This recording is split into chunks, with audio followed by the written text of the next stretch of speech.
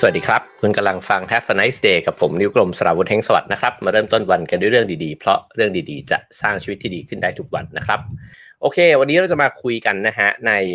หัวข้อที่ผมว่าก็จะกระตุกคิดพอสมควรเลยนะครับบางคนเนี่ยอาจจะเคยเห็น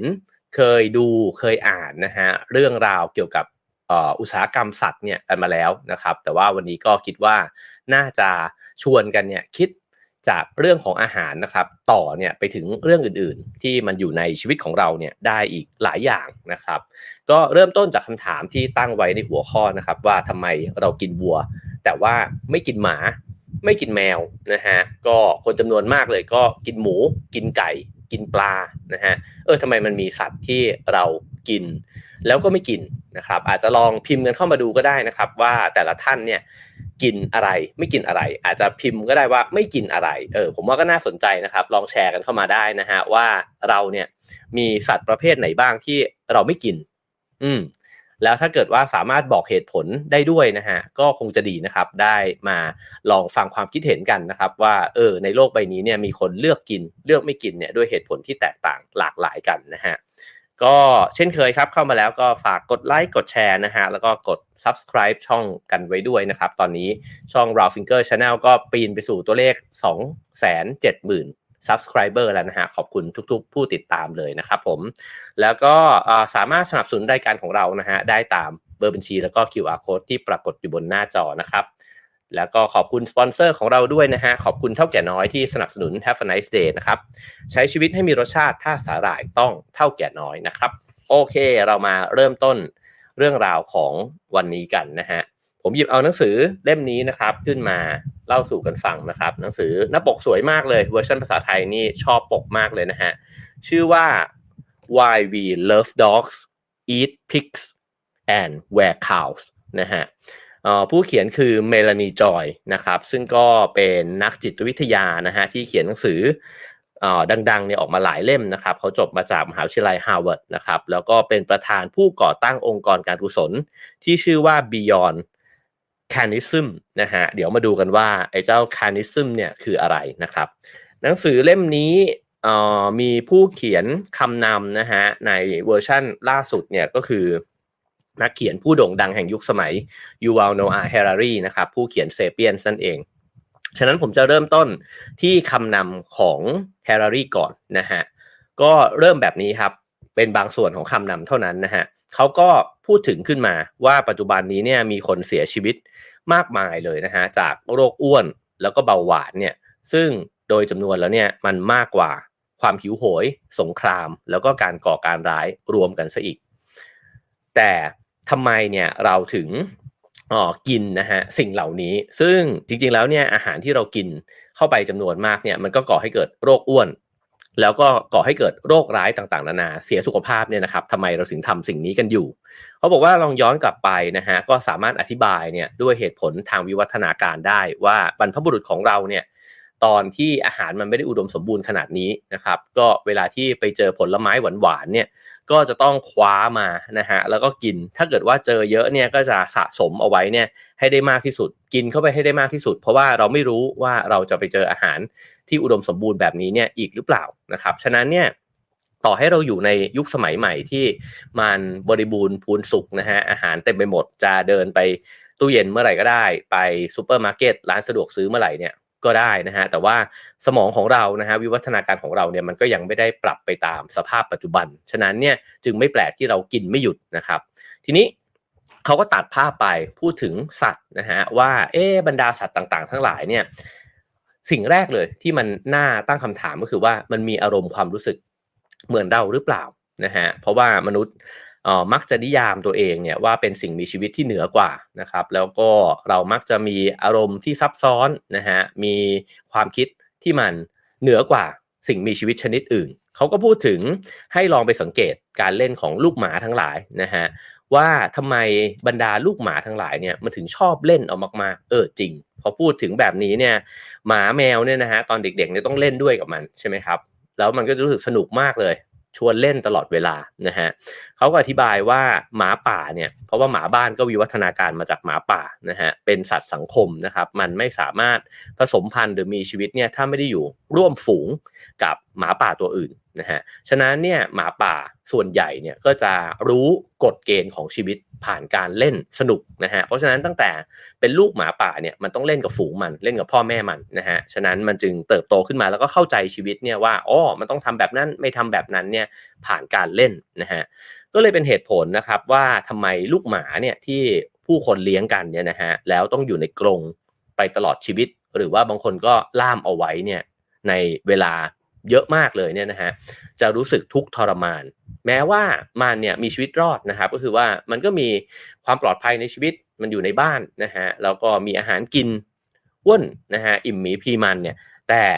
มันขาดสิ่งหนึ่งไปนั่นคือความต้องการทางอารมณ์นะฮะแปลว่าถ้าใครเลี้ยงสุนัขนะฮะแล้วก็ขังไว้ตลอดเวลาเนี่ยอันที่จริงมันอาจจะเป็นชีวิตที่ไม่ค่อยดีของมันสักเท่าไหร่เพราะว่ามันขาดปฏิสัมพันธ์ทางสังคมนะฮะทีนี้เขาเล่าเรื่องนี้ขึ้นมาทำไมเขาก็ชวนเราคิดนะครับว่าบรรดาสัตว์เลี้ยงในฟาร์มเนี่ยมันก็อยู่ในสถานะแบบนั้นเหมือนกันใช่ไหมคือสัตว์ทั้งหลายนะฮะวัวไก่หมูมันก็อยู่ในรางนะครับที่ให้อาหารอยู่ในคอกที่มันแคบมากๆนะครับมันไม่มีโอกาสได้มาปฏิสัมพันธ์กับเพื่อนๆมันเพราะฉะนั้นเนี่ยไม่มีใครใส่ใจอารมณ์หรือว่าความต้องการทางสังคมเนี่ยของพวกมันเลยทำให้สัตว์เหล่านี้เนี่ยก็ทนทุกข์ทรมานอย่างแสนสาหัสนะครับซึ่งก็คือวัตถุดิบที่ผลิตออกมาเป็นเนื้อให้พวกเราเนี่ยได้กินกันอยู่ทุกวันนี้นั่นเองทีนี้เขาพูดถึงสัตว์เลี้ยงลูกด้วยนมก่อนนะครับแล้วก็บอกว่าจริงๆเนี่ยเราขยายออกไปก็จะพูดถึงสัตว์ปีกนะฮะสัตว์เลื้อยคลานหรือว่าปลาเนี่ยก็มีคำถามเหมือนกันว่าแล้วตกลงเนี่ยมีความรู้สึกไหมนะครับในนี้เดี๋ยวหนังสือเล่มนี้เนี่ยก็จะเล่าโดยละเอียดนะครับเขาก็บอกว่าถ้าเราลองคิดดูนะฮะว่าสิ่งมีชีวิตต่างๆเนี่ยมันอยู่กันยังไงเขาก็พูดถึงว่าอย่างสมมุติมีฉากหนึ่งลองคิดถึงซีนนี้นะฮะว่าลิงบาบูนตัวหนึ่งเนี่ยเห็นกล้วยหวีหนึ่งเนี่ยอยู่บนต้นนะฮะในขณะเดียวกันเนี่ยเหลือไปออกไม่ไกลก็เห็นว่ามีสิงโตเนี่ยอยู่แถวนั้นด้วยฉะนั้นเนี่ยชีวิตของมันเนี่ยก็จะขึ้นอยู่กับการคำนวณนะฮะระหว่าง2 สิ่งเนี้ยว่ามันได้กล้วยมาเนี่ยมันคุ้มไหมหรือระยะทางตรงนั้นเนี่ยสิงโตมันพุ่งเข้ามาแล้วพร้อมที่จะเขมือบมันเนี่ยหรือเปล่านะฮะสิ่งเหล่านี้เนี่ยเป็นการคำนวณของสิ่งมีชีวิตเนี่ยอยู่ตลอดเวลาแล้วจะว่าไปเนี่ยลิงเนี่ยมันไม่ได้มีเครื่องคิดเลขนะครับมันไม่ได้คิดด้วยการเอาตัวเลขเนี่ยมานั่งคิดแต่จริงๆเนี่ยประสบการณ์ของมันนะฮะมันคำนวณทั้งภายนอกภายในว่าเอ๊ะสิงโตมันวิ่งเร็วแค่ไหนนะครับกล้วยมันอยู่ห่างแค่ไหนแล้วตัวฉันเนี่ยมีพละกำลังในร่างกายที่จะพุ่งเข้าไปเนี่ยฉวยกล้วยเนี่ยได้มากแค่ไหนนะฮะสิ่งเหล่านี้เนี่ยก็เป็นความฉลาดด้วยกันทั้งสิ้นนะฮะเขาบอกว่าเรากำลังอ้างถึงภาษาในทุกๆวันที่บรรดาสัตว์ทั้งหลายเนี่ยใช้มีอารมณ์ความรู้สึกประสาทสัมผัสนะฮะที่ก็ล้วนแล้วแต่มีการคำนวณที่ละเอียดแล้วก็สลับซับซ้อนเนี่ยด้วยกันทั้งสิ้นไม่งั้นสัตว์ก็อยู่ไม่ได้นะฮะคือเอาชีวิตไม่รอดมีชีวิตร่วมกันเนี่ยไม่ได้เพราะฉะนั้นจะบอกว่าสัตว์ไม่ฉลาดมันฉลาดในแบบของมันนะครับแล้วก็ถ้าพูดถึงอารมณ์นะฮะเขาก็บอกว่าความรู้สึกพื้นฐานลักษณะเดียวกันเนี่ยก็พบได้ในสัตว์เลี้ยงลูกด้วยนมเนี่ยทุกชนิดนะฮะคือสิ่งหนึ่งเลยเนี่ยที่มันมีมากๆในสัตว์เลี้ยงลูกด้วยนมลองดูจากชื่อก็ได้นะครับสัตว์เลี้ยงลูกด้วยนมเนี่ยแปลว่าแม่เนี่ยต้องมีนมให้ลูกเนี่ยดื่มดูดนะฮะกินเข้าไปเนี่ยนะครับฉะนั้นเนี่ยมันเกิดความผูกพันระหว่างแม่กับลูกเพราะว่าลูกดูดนมแม่เนี่ยอยู่ตั้งนานนะฮะฉะนั้นเขาบอกว่ากลไกความรู้สึกที่ระบุว่าคุณกับผมเนี่ยเป็นสัตว์เลี้ยงลูกด้วยนมนะฮะก็คือแม่เนี่ยได้ให้ความรักกับเราเนี่ยอย่างมากลูกก็ยินยอมแม่เนี่ยยินยอมให้ลูกเนี่ยดูดนมจากร่างกายของตัวเองนะฮะส่วนลูกๆเองเนี่ยโดยสัญชาตญาณก็มีความปรารถนาเนี่ยท่วมท้นเลยที่จะซุกเข้าไปในอ้อมอกของแม่นะฮะนี่เป็นสัญชาตญาณของสิ่งมีชีวิตที่เลี้ยงลูกด้วยนมนะฮะฉะนั้นเนี่ยมันมีทั้งความรักความผูกพันเนี่ยกันอย่างเหนียวแน่นระหว่างผู้ที่ให้น้ำนมกับผู้ที่ดูดน้ำนมเนี้ยนะฮะก็การทดลองที่มีชื่อเสียงมากนะครับใน Have a Nice Day ที่ผมว่าผมเล่าไปแล้วไม่ต่ำกว่า2 หรือ 3 ครั้งนะฮะก็คือแฮร์รี่ฮาร์โลว์นะครับนักจิตวิทยาชาวอเมริกันเนี่ยเขาไปทดลองด้วยการแยกลูกลิงนะครับแรกเกิดเลยเนี่ยออกมาจากแม่เนี่ยทันทีนะฮะจากนั้นเนี่ยเขาเอามันเข้าไปทำการทดลองโดยการที่ให้ลูกลิงทั้งหลายเนี่ยไปอยู่กับตุ๊กตา2 แบบนะฮะแบบที่1เนี่ยก็คือ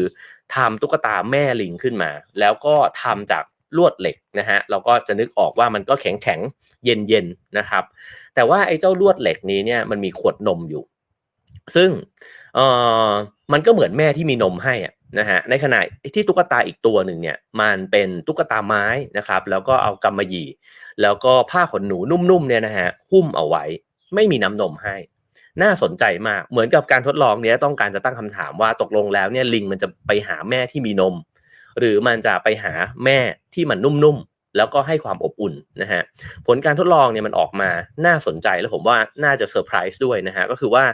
ลูกลิงเนี่ยไปเกาะแม่ที่ตัวนุ่มตัวอุ่นเนี่ยแจเลยนะฮะถ้าหิวนมมันก็เดินไปหาไอ้ตุ๊กตาที่มีนมและแต่หลังจากนั้นเนี่ยมันจะมาคลุกคลีกับแม่ที่มันตัวนุ่มแทนสิ่งเหล่านี้บอกอะไรนะฮะคือแปลว่าลูกลิงเนี่ยไม่ได้เข้าหาแม่ด้วยฟังก์ชันนะฮะแต่เข้าหาด้วยอิโมชันน่ะคือไม่ได้เข้าไปเพื่อที่จะหวังประโยชน์จากน้ำนมอ่ะแต่ว่ามันต้องการความอบอุ่นของร่างกายเนี่ยด้วยนะฮะต้องการความผูกพันเนี่ยด้วยมากกว่าสารอาหารมันต้องการความผูกพันทางอารมณ์การทดลองนี้เนี่ยมันก็ชวนให้คิดอะไรเยอะนะฮะว่าผมก็สังเกตเลยว่าทำไมแมวเนี่ยมันต้องขึ้นมาคุกคลีนะครับเพราะฉะนั้นสัตว์ต่างๆนานาเนี่ยมันมีอารมณ์ของมันด้วยนี่อาจจะเป็นมิติที่เราไม่ค่อยรู้สึกนะฮะกับสัตว์มากมายหลายชนิดเลยเพราะว่าเราก็ไม่ได้คลุกคลีกับมันด้วยเช่นกันถ้าถามว่าเวลาที่เราเห็นสัตว์ที่มันไกลไปจากเราอะเราคิดถึงมันในมิตินี้ไหมนะฮะผมว่าหลายท่านอาจจะคิดถึงสัตว์เลี้ยงที่ตัวเองเลี้ยงไว้นะครับหมาแมวบางคนกระต่ายกระรอกนะฮะก็จะมีความรู้สึกว่ามันทำไมชอบเข้ามาคลอเคลียมันไม่ได้คาดหวังเพียงแค่อาหารเท่านั้นนะฮะหลายคนเนี่ยจะชอบแซวใช่ไหมครับว่าแมวเนี่ยมันเข้ามาอ้อนเราก็เพราะว่ามันบอกว่าเฮ้ยทาสเอาอาหารมาให้ฉันได้แล้วอะไรแบบนั้นนะฮะแต่ถ้าอ่านหนังสือเล่มนี้เนี่ยก็จะเข้าใจว่าไม่ใช่นะฮะมันต้องการความผูกพันความอบอุ่นทางอารมณ์ด้วยนะฮะฉะนั้นเนี่ยเขาก็พูดต่อไปบอกว่าตัดภาพไปเนี่ยกับอุตสาหกรรมที่เลี้ยงสัตว์นะฮะเช่นวัวเนี่ยจะไม่มีน้ำนมถ้ามันไม่ได้ให้กำเนิดลูกวัวมาใหม่นะฮะเพราะฉะนั้นเนี่ยเกษตรกรเนี่ยก็ต้องให้แน่ใจว่าแม่วัวแต่ละตัวเนี่ยจะคลอดลูกออกมาเนี่ยให้ถี่ขึ้นเพราะว่ายิ่งคลอดลูกออกมานมมันก็จะยิ่งมีใช่ไหมฮะแล้วก็เวลาที่คลอดลูกออกมาแล้วเนี่ยเขาก็จะเอาน้ำนมจากแม่วัวฉะนั้นเขาจะแยกลูกวัวเนี่ยออกไปอย่างรวดเร็วนะฮะลูกวัวก็จะแทบไม่ได้มีโอกาสได้คลุกคลีกับแม่นะฮะไม่ได้ดูดนมจากแม่ไม่ได้ซุกตัวเนี่ยเข้าไปได้ความอบอุ่นจากแม่นะฮะทุกวันนี้เนี่ยสัตว์ในโลกกว่า 90% นะฮะมาจากฟาร์มปศุสัตว์ไม่ว่าจะวัวหมูแกะไก่ทั้งหลายนะครับที่เรากินกันอยู่เนี่ยเขาบอกว่าเพราะฉะนั้นเนี่ยยูวัล โนอาห์ แฮรารีเนี่ยเขาก็เลยตั้งคำถามว่าฐานะมนุษย์เนี่ยเราเนี่ยก็ต้องพยักหน้านะฮะว่าเฮ้ยเรามีส่วนรับผิดชอบกับชีวิตเหล่านี้แล้วเราก็สามารถที่จะตระหนักรู้เนี่ยถึงความเจ็บปวดที่มนุษย์เนี่ยปฏิบัติต่อสัตว์ได้นะครับเพราะฉะนั้นวันนี้ผมก็จะหยิบเอาเรื่องราวเหล่านี้เนี่ยที่คุณเมลานีจอยเนี่ยเขาเขียนนะฮะเอามาเล่าสู่กันฟังว่าในอีกมุมนึงเนี่ยเขาคิดเห็นหรือว่ามีข้อมูลเนี่ยกับเรื่องนี้ยังไงบ้างแต่ผมว่าสิ่งที่มันน่าสนใจมากไปกว่าภาพของสัตว์ที่ถูกทารุณกรรมในฟาร์มปศุสัตว์เนี่ยผมว่ามันคือการกระตุกให้เราคิดนะฮะว่าอะไรที่เราคิดอะไรที่เราไม่คิดและอะไรที่เราไม่ถูกอนุญาตให้คิดนะฮะซึ่งพอพูดถึงแบบนี้แล้วเนี่ยผมว่าเราจะไม่ได้คิดถึงแค่เรื่องอาหารแต่เราจะคิดถึงอีกหลายเรื่องเลยนะฮะในชีวิตและในวัฒนธรรมที่มันหุ้มห่อชีวิตเราไว้คราวนี้มาลองดูนะครับมาถึงพาร์ทของเนื้อหาแล้วนะฮะเขาก็บอกว่าลองคิดดูง่ายๆนะฮะเปิดเรื่องมาแบบนี้เลยว่าถ้าระหว่างที่คุณขับรถอยู่บนถนนนะครับแล้วคุณเนี่ยเกิดเปลี่ยนเลนข้ามเส้นทึบไปคุณมีความรู้สึกยังไง ถ้าเราเป็นคนที่เคารพกฎจราจรเราก็จะรู้สึกว่าอ้าวเฮ้ยทำไมเราปฏิบัติผิดกฎจราจรตรงนี้มันน่าสนใจตั้งแต่ประโยคเปิดแล้วฮะว่าทำไมไอ้แค่เส้นเดียวอ่ะมันมีผลต่อความรู้สึกของเราเนี่ยขนาดนั้นเราอาจจะรู้สึกผิดบาปเลยนะฮะหรือว่าเราอาจจะรู้สึกกลัวว่ามันมีตำรวจจราจรเนี่ยอยู่แถวนี้หรือเปล่านะฮะจริงๆมันเป็นแค่เส้นสมมุติเส้นหนึ่งเส้นสีขาวด้วยที่ขีดลงไปเนี่ยบนถนนเท่านั้นเองแต่มันก่อให้เกิดความรู้สึกในชีวิตเราเนี่ยเยอะมากนะฮะแล้วชีวิตมันเต็มไปด้วยเส้นเหล่านี้ใช่ไหมฮะแล้วเราก็เติบโตมากับเส้นเหล่านี้แล้วเส้นเหล่านี้ก็กระทำกับความคิดความรู้สึกของเราทั้งในแบบที่เรารู้ตัวและในแบบที่เราอาจจะไม่เคยตั้งคำถามเลยก็ได้นะฮะเขาก็บอกว่าเพราะว่าสิ่งเหล่านี้มันเกิดขึ้นเพราะการรับรู้ของเราเนี่ยมันเป็นตัวกำหนดความจริงถามว่าเส้นนั้นเนี่ยมันข้ามได้หรือเปล่าในความเป็นจริงนะฮะความเป็นจริงทางกายภาพเนี่ยเรากระโดดข้ามเส้นนั้นได้สบายๆรถเนี่ยแค่บิดพวงมาลัยของนิดนึงมันก็ข้ามได้นะฮะความเป็นจริงมันข้ามได้แต่การรับรู้เรามันสร้างความจริงอีกชุดหนึ่งขึ้นมาว่าข้ามไม่ได้นะเว้ย มันมีกำแพงล่องหนบางอย่างที่มันเป็นกฎระเบียบที่เราเคารพร่วมกันว่าต้องไม่ข้ามนะฮะฉะนั้นเนี่ยเอาแค่ประโยคนี้ผมว่าคิดอะไรต่อได้เยอะเลยนะฮะการรับรู้ของเราเนี่ยมันกำหนดความจริงอีกชุดหนึ่งนะฮะนั่นแปลว่าเรากำลังสร้างความหมายขึ้นมาเนี่ยจากสิ่งที่เรารู้มาสิ่งที่เราคิดแล้วก็เรารู้สึกนะฮะในขณะเดียวกันในสิ่งที่เราคิดแล้วก็เรารู้สึกเนี่ยมันก็ไปกำหนดสิ่งที่เราทำฮะเช่นเรารู้ละเส้นเนี้ยมันข้ามไม่ได้มันก็มากำหนดพฤติกรรมว่าฉะนั้นคุณห้ามหักพวงมาลัยเนี่ยข้ามเส้นทึบนะฮะสิ่งที่เรากระทำกำหนดอะไรต่อก็คือว่าพอทุกคนกระทำสิ่งนี้กันเส้นทึบนั้นมันศักดิ์สิทธิ์ขึ้นทันที แล้วก็จะกลายเป็นความจริงขึ้นมาจริงๆอ่ะนะฮะตรงนี้เป็นส่วนเปิดที่น่าสนใจมากนะฮะเพราะฉะนั้นเนี่ยเขาก็เลยบอกว่าเราเนี่ยก็อยู่ในโลกที่เนื้อหมากับเนื้อวัวมันต่างกันนะฮะในวงเล็บว่าผมว่าแล้วแต่วัฒนธรรมนะฮะผมว่าในสังคมไทยประโยคนี้จริงตอนที่ผมไปเมืองจีนนะครับแล้วก็ไปปาร์ตี้กันกับเพื่อนๆเนี่ยโอ้โหเขาคึกคักกันมากในงานปาร์ตี้ที่รวมทีมทั้งหมดเลยเนี่ยนะฮะมีเพื่อนคนนึงถือเนื้อหมาที่เหมือนกับหมูกรอบหมูแผ่นเงี้ยนะฮะมาโอ้โหทุกคนคึกคักมากแล้วก็ดีดามากทุกคนอยากกินมากเพราะว่าที่จีนนี่เขากินเนื้อหมากันนะฮะทีนี้เขาบอกว่าสิ่งนี้มันก็เป็นความจริงของเรานะฮะแล้วทันทีที่มันเป็นความจริงเนี่ยพอเราพูดถึงคำว่าเนื้อหมาขึ้นมาแล้วบอกว่ามากินกันเถอะเนี่ยสิ่งที่มันเกิดขึ้นตามมาคือมันเกิดความเปลี่ยนแปลงทางอารมณ์ความคิดจิตใจของเราเนี่ยเกิดขึ้นพร้อมกันเลยนะฮะว่าเฮ้ยหยุยจะไปกินได้ยังไงอะไรแบบนั้นนะครับคราวนี้ก็บอกว่าเหตุผลหนึ่งนะฮะที่เรามีการรับรู้ที่แตกต่างกันระหว่างเนื้อหมากับเนื้อวัวเนี่ยนะฮะเพราะว่าเรามองหมากับวัวเนี่ยแตกต่างกันส่วนมากเนี่ยเราจะสัมผัสวัวเนี่ยนะฮะเมื่อเราได้กินหรือเราสวมใส่ใช้หนังของมันเนี่ยเท่านั้นแต่สำหรับคนมากมายนะครับการสัมผัสสุนัขเนี่ยมันเกิดขึ้นใกล้มากมันเกิดขึ้นบางคนคือตลอดเวลาเพราะว่าอยู่ในบ้านนะฮะแต่ต่อให้เราไม่เห็นต่อให้เราไม่ได้เลี้ยงเนี่ยนะครับเราก็เห็นหมาของเพื่อนเราก็เห็นหมาอยู่ในทีวีอยู่ในโฆษณามากมายนะฮะแล้วเราก็กอดพวกเขาเราก็เรียกชื่อพวกมันด้วยนะฮะเราก็กล่าวล่ำลาพวกมันเวลาที่เราจะออกจากบ้านสิ่งเหล่านี้ทำให้หมาไม่เหมือนวัวเพราะวัวไม่เคยมีชื่อนะครับผมว่าน้อยคนแหละที่ในชีวิตเนี้ยจะเคยเรียกชื่อวัวนะฮะเรียกชื่อไก่อะไรแบบนั้นนะครับทั้งที่จริงนะฮะเขาบอกว่าวัวมันก็เหมือนกับหมามันก็มีความรู้สึกมีความชอบนะฮะแต่ว่าการรับรู้ของพวกเราเนี่ยมันแตกต่างกันนะครับก็เลยมันมีผลต่อการเลือกกินและไม่กินเนื้อของมันเนี่ยด้วยนะฮะคราวนี้ก็บอกว่าเราแต่ละคนเนี่ยอาจจะรู้สึกกับเนื้อประเภทเดียวกันเนี่ยแตกต่างกันด้วยอันนี้ยิ่งซับซ้อนขึ้นอีกนะฮะ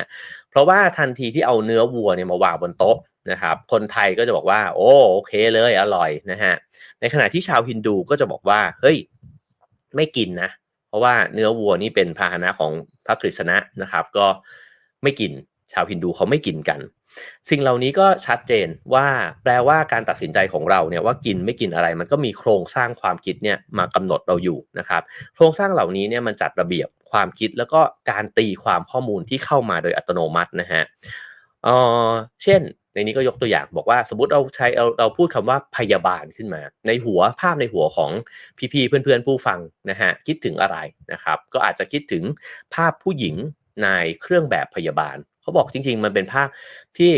ไม่แฟร์เท่าไหร่เพราะจริงๆพยาบาลมีบุรุษพยาบาลตั้งมากมายนะฮะแต่ว่าสิ่งเหล่านี้แหละมันมีโครงสร้างความคิดบางอย่างนะฮะที่ราวกับว่าเป็นเรื่องปกติอ่ะเป็นเรื่องที่มันก็เป็นแบบนั้นนี่หว่าเรามีอะไรบ้างนะฮะในชีวิตเนี่ยที่เราคิดว่ามันก็เป็นแบบนั้นนี่หว่าเนี่ยในชีวิตเยอะแยะมากมายเต็มไปหมดเลยนะฮะผมว่ามันอยู่ที่ว่าเราเติบโตมาแบบไหนเช่นอยู่โรงเรียนมันก็ต้องใส่เครื่องแบบอยู่แล้วนี่หว่านะฮะเวลาชุดสุภาพมันก็ต้องผูกไทอยู่แล้วนี่หว่าอะไรแบบเนี้ยนะครับคือมีอะไรแบบนี้อยู่แล้วนี่หว่ามากมายเต็มไปหมดนะฮะซึ่งเขาบอกว่าโครงสร้างความคิดเหล่านี้เนี่ยมันก็แตกย่อยไปละเอียดขึ้นไปอีกนะฮะอย่างเช่นเกี่ยวกับเรื่องสัตว์เนี่ยเราอาจจะแบ่งสัตว์เนี่ยออกเป็นผู้ล่าเหยื่อพาหะสัตว์เลี้ยงอาหารนะครับก็อยู่ที่ว่าเราเนี่ยปฏิสัมพันธ์กับสัตว์ต่างๆเนี่ยยังไงบ้างซึ่งในการจัดโครงสร้างความคิดแบบนี้ออกมานะฮะมันก็ทำให้เราเนี่ยปฏิสัมพันธ์กับสัตว์ต่างๆเนี่ยแบบนั้นแล้วก็ทำมันได้ง่ายขึ้นใช่ไหมฮะเพราะจะได้รู้กันไปว่าโอเคอันนี้ก็เอามาเทียมเกวียนได้นะฮะอันนี้กินได้อันนี้กินไม่ได้แบบนั้นนะครับทีนี้ก็บอกว่าเวลาที่เราเผชิญหน้ากับเนื้อต่างๆไข่นมนะฮะจากสัตว์ทั้งหลายเนี่ยเราก็จะคิดขึ้นมาทันทีฮะว่า มันกินได้หรือกินไม่ได้กันแน่เพราะอะไรเพราะมันมีภาพในโครงสร้างความคิดของเราขึ้นมาประกบกับไอ้เนื้อชิ้นนั้นด้วยเช่นมีคนเอาเนื้อนะฮะทำสำเร็จแล้วเลยเนี่ยมาวางอยู่บนโต๊ะเป็นสเต็กเลยก็ได้นะครับโอ้โหตอนแรกอยากกินมากทันทีที่เพื่อนบอกเฮ้ยนี่เป็นสเต็กลาบราดอร์หรือ Golden Retriever นะฮะจะพุดเดิ้ลอะไรก็แล้วแต่นะครับโอ้โหภาพมันเปลี่ยนทันทีคือเขาบอกว่ากระบวนการที่มันเกิดขึ้นในหัวสมองเรานะฮะมันเกิดแบบนี้คือเห็นเนื้อก่อนแล้วพอเห็นเนื้อเราแยกแยะฮะว่าโอ้เนื้อหมานี่หว่างั้นเป็นเรื่องที่กินไม่ได้นะครับซึ่งอันเนี้ยเป็นความเชื่อแล้วนะฮะเพราะจริงๆร่างกายของเราเนี่ยเคี้ยวแล้วก็กลืนลงไปได้แต่มันเป็นความเชื่อละว่ากินไม่ได้ภาพที่เห็นต่อมาว่าทำไมเราถึงเห็นหมาขึ้นมาเนี่ยก็คือเห็นภาพของสุนัขเนี่ยที่มีชีวิตกำลังวิ่งโลดแล่นอยู่อันนี้เป็นความคิดแล้วนะฮะก็คือเราปรุงต่อไปอีกว่าโอเคหมาเนี่ยมันมีภาพในจินตนาการเนี่ยขึ้นมาทันทีสิ่งที่เกิดขึ้นถัดไปฮะจะเกิดความรู้สึกขึ้นก็จะเกิดความรู้สึกขยะแขยงว่าเฮ้ยมึงเอาเนื้อหมามาทำได้ยังไงนะฮะถัดไปก็คือว่าเกิดเป็นการกระทำฮะก็คือปฏิเสธแล้วก็เลื่อนจานนั้นออกไปว่าไม่กินคุณทำแบบนี้ได้ยังไงคุณเอาหมาเนี่ยมากินได้ยังไงนะฮะทีนี้บอกว่าในทางตรงกันข้ามฮะถ้าเกิดว่าเพื่อนเนี่ยบอกว่าเฮ้ยกินเลยนี่เนื้อ A5 เลยจากญี่ปุ่นมาเลยนะครับเขาบอกว่าไม่มีกระบวนการเมื่อกี้ที่ผมบอกเลยครับคือคุณไม่คิดภาพวัวขึ้นมาเนี่ยในหัวเลยน้อยคนมากฮะที่เวลาเห็นเนื้อวัวแล้วจะเห็นตัววัวขึ้นมาสิ่งนี้มันน่าคิดมากเขาบอกว่าเวลาที่เราเห็นเนื้อวัวเนื้อหมูเนี่ยเราคิดถึงแต่กลิ่นสัมผัสนะฮะแล้วก็รสชาติของมันคิดถึงความอร่อยของมันฮะเราไม่คิดถึงชีวิตของมันเลยน่าสนใจมากว่าคือจริงๆมันอาจจะไม่ใช่คำถามว่าทำไมเรากินอันนี้ไม่กินอันนี้นะฮะแต่ว่าทำไมเรามีภาพที่มันแตกต่างกันเนี่ยขนาดนี้ขึ้นมาได้นะครับเพราะฉะนั้นเนี่ยเขาบอกว่าน้อยครั้งนะฮะที่เราจะเห็นเนื้อวัวเนี่ยเสิร์ฟพร้อมกับส่วนอื่นๆของวัวอันนี้ผมปิ๊งเลยนะครับคือบางทีเนี่ยเวลากินไก่อะฮะแล้วเสิร์ฟเป็นน่องเป็นปีกเนี่ยมันไม่ค่อยรู้สึกอะไรถ้าเราได้กินนกพิราบที่มันเสิร์ฟมาเป็นตัวเลยเนี่ยนะฮะครั้งแรกเลยที่เห็นมันจะมีความรู้สึกว่าเฮ้ยทำไมมันดูแบบเป็นตัวมีหัวมีอะไรมาครบเลยเนี่ยนะฮะมันก็จะมีความรู้สึกถึงชีวิตเนี่ยเพิ่มขึ้นตอนที่ไปที่อินเดียครั้งแรกๆเนี่ยนะฮะเราก็ได้เดินผ่านตามร้านเชือดแพะเนี่ยนะครับแล้วเห็นเขาแขวนหัวแพะไว้แขวนตัวแพะไว้ทั้งตัวเลยแล้วคราบเลือดมันเต็มไปหมดเนี่ยก็จะมีความรู้สึกเลยว่านี่คือการกินชีวิตอยู่เพราะฉะนั้นเนี่ยเราจะไม่เห็นว่าวัวเนี่ยมันถูกเสิร์ฟมาพร้อมเขาของมันหรือว่าตัวอุ้งเท้าของมันอะไรแบบนั้นนะฮะแต่ว่าเนื้อมันเป็นเนื้อฉะนั้นเราจะไม่คิดถึงชีวิตนะครับนี่คือกระบวนการหนึ่งที่สร้างโครงสร้างความคิดของเราขึ้นมาก็คือเราจะเห็นสัตว์ที่กินได้เนี่ยในแบบที่มันเป็นเนื้อไม่ใช่ในแบบที่มันเป็นตัวที่เราจะคิดถึงการเคลื่อนไหวของมันได้นะฮะเขาบอกว่าเราจะรู้สึกไม่สบายใจนะฮะเราต้องกินเนื้อสัตว์เนี่ยที่หน้าตาเหมือนกับที่มาของมันคนเนี่ยชอบกินเนื้อวัวที่หั่นมาแล้วมากกว่าจะกินทั้งตัวนะครับยิ่งมันถูกแปลสภาพไปเนี่ยให้กลายเป็นสิ่งที่ดูเหมือนจะไม่มีชีวิตมากเท่าไหร่มนุษย์ก็ยิ่งสบายใจที่จะกินมันเนี่ยมากขึ้นเท่านั้นบางคนตอนเด็กๆผมเป็นนะฮะคือเวลากินปลาเนี่ยแล้วจ้องตาปลามันจะรู้สึกไม่ค่อยอยากกินน่ะ ดังนั้นเนี่ยปลาจำนวนหนึ่งนะฮะโดยเฉพาะปลาทอดเนี่ยก็หลายร้านก็จะเอาหัวปลาออกไปนะฮะมันก็รู้สึกถึงความมีชีวิตเนี่ยน้อยลงนะฮะเอานี้เขาบอกว่า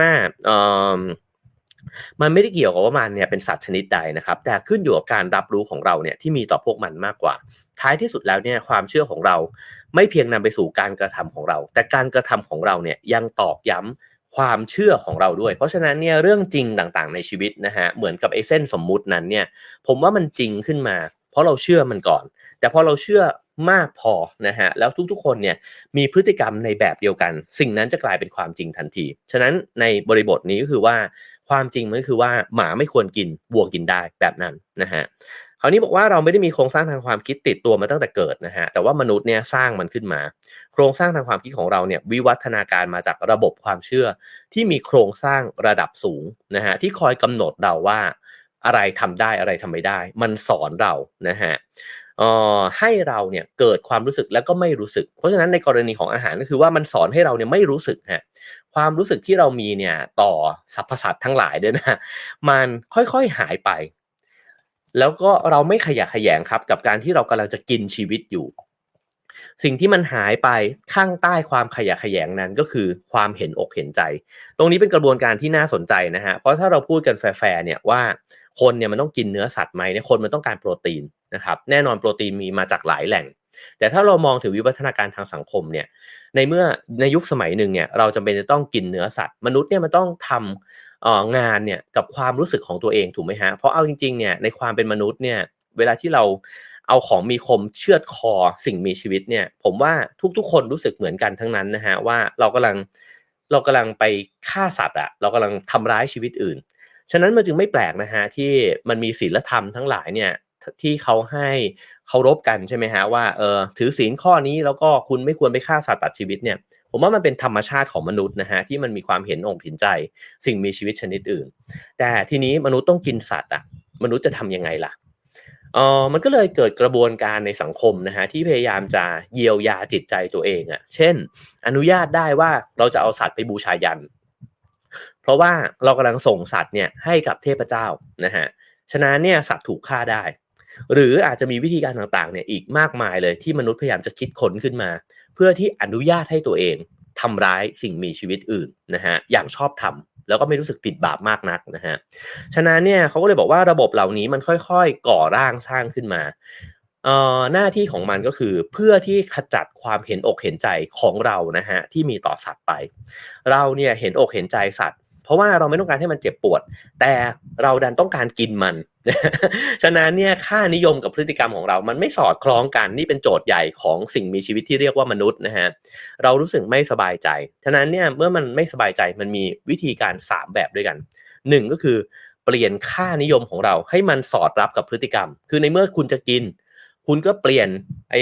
จริยธรรมของคุณไปซะว่าสัตว์มันกินได้นะฮะแบบที่2ก็คือถ้าเกิดว่าคุณเชื่อว่าสัตว์เนี่ยมันเจ็บปวดไม่ควรกินคุณก็ต้องไปเปลี่ยนพฤติกรรมคุณไงล่ะก็คือคุณก็ต้องเลิกกินสัตว์นะฮะอันนี้ก็เป็นสิ่งที่หลายๆคนที่กินมังสวิรัติเนี่ยก็อาจจะรู้สึกแบบนั้นนะฮะแบบที่3ก็คือเปลี่ยนมุมมองของพฤติกรรมฮะเพื่อให้สอดคล้องกับการแสดงออกทางพฤติกรรมตามค่านิยมของเราคือไม่เปลี่ยนพฤติกรรมกินเหมือนเดิมแต่ไปเปลี่ยนมุมมองแทนว่าเฮ้ยจริงๆจริยธรรมนั้นเนี่ยมันอาจสามารถที่จะลดหย่อนได้นะฮะมันมีข้อยกเว้นได้ต่างๆนานาเหล่านั้นนะครับสิ่งเหล่านี้ทั้งหมดเนี่ยเป็นกระบวนการที่มนุษย์พยายามจะทำอะไรก็คือมนุษย์พยายามจะคิดระบบอะไรบางอย่างขึ้นมาเนี่ยเพื่อสร้างความด้านชาทางจิตใจของเราขึ้นมาถ้าเราจะกินสัตว์ได้โดยที่ไม่รู้สึกแย่ไม่รู้สึกไม่สบายใจเราต้องด้านชาก่อนถูกไหมฮะมันก็ถูกคิดขึ้นมาแล้วก็ถูกวิวัฒน์ขึ้นมาอย่างเป็นระบบมากๆนะฮะผมสนใจคำว่าความด้านชาทางจิตใจเพราะนี่เป็นสิ่งที่นักจิตวิทยาเนี่ยกำลังอธิบายอยู่แล้วผมคิดว่ามันเอามาอธิบายอีกหลายๆเรื่องในชีวิตของเราได้นะฮะเขาบอกว่าเราเนี่ยเมื่อมันเกิดเหตุการณ์ที่เราไม่ชอบนะฮะเราก็จะมีกระบวนการในการที่จะสร้างความด้านชาของเราเนี่ยขึ้นมาหมายความว่าแรกๆเนี่ยเราอาจจะรู้สึกสมมุติว่าเพื่อนอาจจะด่าผมด้วยกรณีอะไรบางอย่างที่ผมเนี่ยกระทำผิดแต่ถ้าเกิดว่าผมรู้สึกว่าผมจะต้องเอาชีวิตรอดเนี่ยไปต่อไปให้ได้เนี่ยแล้วเราเถียงยังไงมันก็แพ้เราก็ต้องสร้างกำแพงขึ้นมาใช่ไหมฮะแล้วเราก็บอกว่าไม่นี่จริงๆเราทำถูกแล้วสิ่งเหล่านี้พอตอกย้ำไปเรื่อยๆเนี่ยมันจะกลายเป็นความด้านชานะฮะแล้วไอ้เจ้าความด้านชาเนี่ยเขาก็บอกว่าจริงๆมันมีประโยชน์เพราะว่ามนุษย์จำเป็นจะต้องใช้ไอ้เจ้ากระบวนการทางจิตวิทยานี้เนี่ยในการเยียวยาตัวเองนะฮะให้ผ่านแต่ละเรื่องไปแต่ถ้าเกิดว่าเราเป็นผู้ถูกกระทำเนี่ยมันทำได้เรื่องราวมันจะแย่ตอนที่เราเป็นผู้กระทำฮะเพราะมันเท่ากับว่าเราเนี่ยหาความชอบธรรมให้กับเรื่องที่ทำแย่ๆของตัวเองแล้วก็บอกว่าไม่เป็นไรนี่หว่าเพราะว่าสิ่งที่คนอื่นพูดเนี่ยมันไม่จริงนะฮะฉะนั้นเนี่ยเราสามารถที่จะกระทำสิ่งเหล่านั้นต่อไปได้เรื่อยๆนะฮะแล้วก็บอกกับตัวเองว่าไม่ฉันไม่ผิดมันจะค่อยๆกล้าแข็งขึ้นเรื่อยๆนะครับแล้วก็กลายเป็นสิ่งที่รู้สึกว่านี่มันก็เป็นเรื่องปกติเรื่องหนึ่งของชีวิตนี่หว่านะครับเขาบอกว่าความด้านชาทางจิตใจเนี่ยทำงานทั้งในระดับสังคมแล้วก็ในระดับบุคคลนะฮะมันทำให้การรับรู้ของเราเนี่ยมันบิดเบี้ยวไปมันทำให้เราเนี่ยแยกตัวเองออกห่างจากความรู้สึกที่แท้จริงแล้วก็แปลเปลี่ยนความเห็นอกเห็นใจที่เคยมีต่อคนอื่นเนี่ยกลายไปเป็นความไม่แยแสนะฮะมันเป็นกระบวนการที่ทำให้เราเนี่ยรู้สึกไม่รู้สึกรู้สมนะฮะก็คือสามารถทำสิ่งเหล่านั้นเนี่ยไปได้ เป็นการปฏิเสธหลบเลี่ยงนะฮะทำให้กลายเป็นเรื่องปกติในชีวิตประจำวันมีการอ้างเหตุผลให้กับตัวเองเพื่อเสริมความชอบธรรมนี้แล้วก็สุดท้ายเราก็กลายเป็นคนที่ไม่แคร์คนอื่นแล้วก็อธิบายเรื่องนั้นเนี่ยได้แบบโอ้โหฉาดเลยนะฮะในขณะที่คนอื่นเขามองแล้วเขาก็งงว่าโหคุณไม่แยแสขนาดนี้ได้ยังไงนะครับสิ่งเหล่านี้กระบวนการนี้เนี่ยถูกเอามาเนี่ยในการอธิบายเรื่องการกินเนื้อของเราเนี่ยด้วยเช่นกันนะฮะเขาบอกว่ามันอาจจะถูกเรียกได้ว่า invisibility นะฮะคือการทำให้มันไม่ปรากฏเนี่ยมันไม่ปรากฏอะไรก็คือความเจ็บปวดทรมานทั้งหลายของสัตว์จะถูกทำให้ไม่ปรากฏฮะแล้วเราก็เลยกินมันได้อย่างสบายใจนะครับเพราะฉะนั้นเนี่ยมันไม่ใช่เพียงแค่ความคิดของเราที่มีต่อสัตว์ชนิดไหนเท่านั้นแต่กระบวนการผลิตเนื้อทั้งหมดฮะมันถูกทำให้ไม่ปรากฏพอถูกพูดแบบนี้ขึ้นมาปุ๊บเนี่ยมันจริงมากๆนะฮะคือถามว่าเราสักกี่คนที่เคยรู้นะฮะเคยเห็นว่าไก่วัวนมไข่ทั้งหลายที่เรากินอยู่ทุกวันเนี่ยมันผ่านกระบวนการอะไรมาแล้วบ้างหรือกระทั่งบางคนอาจจะเคยดูสารคดีนะฮะก็ยังต้องมีกระบวนการในการที่พยายามจะลืมสารคดีอันเจ็บปวดเหล่านั้นเนี่ยลูกเจี๊ยบที่มันถูกใส่มาตามรางเลือดแล้วก็ถูกบดขยี้ไปนะฮะวัวที่ร้องครวญครางตอนที่ถูกเชือดนะครับทั้งหลายเหล่านั้นนะฮะเขาบอกว่าลองคิดถึงสัตว์ต่างๆดูก็ได้ว่าเวลาที่คุณพูดถึงสัตว์ขึ้นมาชนิดหนึ่งเนี่ยคุณคิดถึงคำศัพท์อะไรบ้างนะฮะดื่มน้ำนิดนึงนะครับ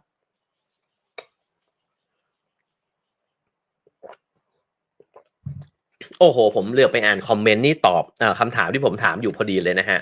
เช่นเวลาเราพูดถึงหมาแมวนะฮะคำศัพท์ที่เราจะเรียกใช้ครับลูกน่ารักจังเลยนะครับมันผูกพันอะไรแบบนี้นะฮะมันจะมีคำศัพท์ชุดหนึ่งเนี่ยขึ้นมาทันทีเลยเราจะไม่ใช้คำศัพท์ประเภทที่ว่ามันไม่มีความรู้สึกมันโง่มันสกปรกอะไรเงี้ยนะฮะกับหมาแมวในขณะที่เวลาพูดถึงวัวขึ้นมาเราจะบอกว่าเอ้ยมันเป็นสิ่งมีชีวิตที่ซื่อบื้อนะฮะมันสกปรกจะตายหมูเนี่ยสกปรกมากโดยเฉพาะการรับรู้ของคนตะวันตกใช่ไหมฮะมักจะด่ากันว่าไอ้หมูอะไรแบบนี้ไอ้หมูสกปรกอะไรแบบนี้นะฮะแล้วก็แน่นอนว่ามันก็ถูกหล่อหลอมเนี่ยมาผ่านคำสอนต่างๆนานาเนี่ยมากมายเต็มไปหมดนะฮะตัวผู้เขียนเองเนี่ยเขาบอกว่าเขาทำสิ่งนี้เนี่ยอยู่ตลอดเวลาในคลาสเรียนของเขานะครับแล้วก็ถามนักศึกษาเนี่ยว่าคุณรู้สึกยังไงบ้างกับหมารู้สึกยังไงบ้างกับวัวกับหมูนะฮะก็จะมีคำตอบแบบนี้ฮะบอกว่าหมูอ่ะมันขี้เกียจพอถามว่าทำไมมันขี้เกียจก็มันนอนทั้งวันเขาบอกคุณเคยเห็นหมูจริงๆไหมนักศึกษาก็จะอึ้งๆนะฮะแล้วบอกเคยเห็นหมูที่มันมีชีวิตอยู่ในธรรมชาติหรือเปล่ามันนอนทั้งวันไหมนักศึกษาก็จะอึ้งๆไปนะฮะหรือก็มีคำตอบบอกว่าก็หมูมันโง่นะฮะพออาจารย์ถามว่าทำไมหมูมันโง่อะไรที่ทำให้หมูมันโง่นักศึกษาก็จะเงียบนะฮะพออาจารย์บอกว่าเชื่อไหมว่าจริงๆหมูเนี่ยฉลาดเท่าๆกับหมาเลย อันนี้นี่ก็มันขึ้นมาทันทีนะครับหรือก็จะมีคำตอบว่าหมูมันน่าเกลียดจะตายนะฮะก็จะมีคนบอกว่า